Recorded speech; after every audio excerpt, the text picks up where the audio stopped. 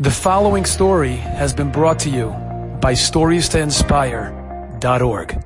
There was a girl recently, probably about a year ago, during the heat of the whole COVID situation. We know that weddings were turned upside down, and a couple could have an expectation of having this incredible wedding with hundreds of people, with the whole fancy. I mean, a lot of young girls dream about this. This is my wedding day. This is the day that I've dreamt about for years, and with such expectation of this incredible, beautiful simcha with hundreds of people and all the dancing, and sometimes it was reduced to 10 people in the backyard.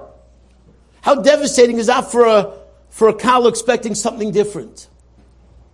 And a family called Rabbi Aaron Schechter, Zayin Gesund und Stark, Rosh Hashiva of Chaim Berlin, and said, Rebbe, you got to talk to this girl.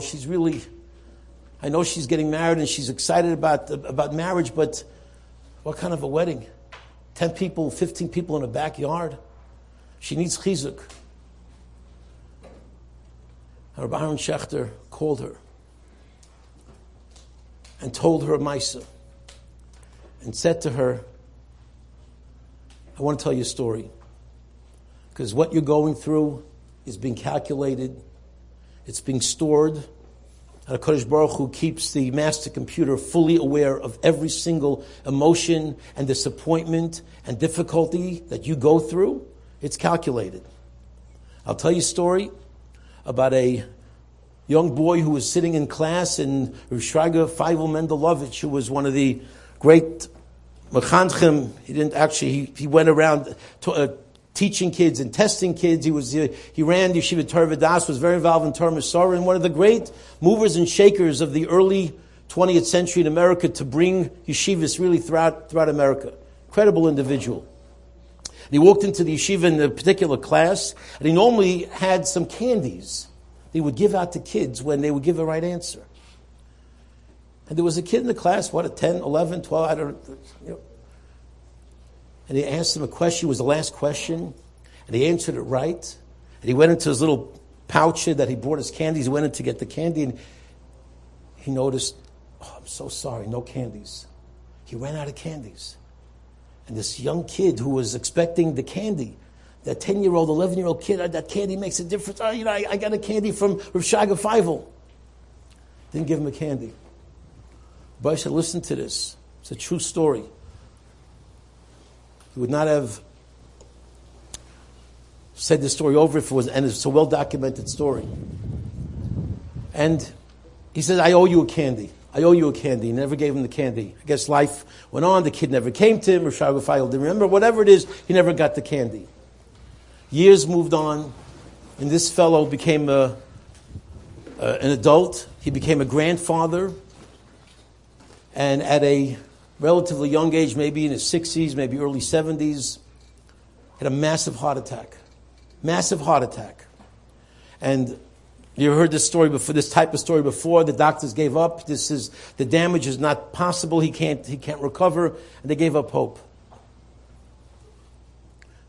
One day, all of a sudden, snaps out of the coma. Somehow he's able to muster strength. The heart somehow, we know that sometimes the body heals itself. The heart seems to be, he wakes up, his family sees him, they can't believe it. The simcha, they're overjoyed. What happened? The doctors didn't know, they didn't have an answer. We're so happy to see you. We're so happy that you're well. Baruch Hashem, you're going to be out of the hospital soon.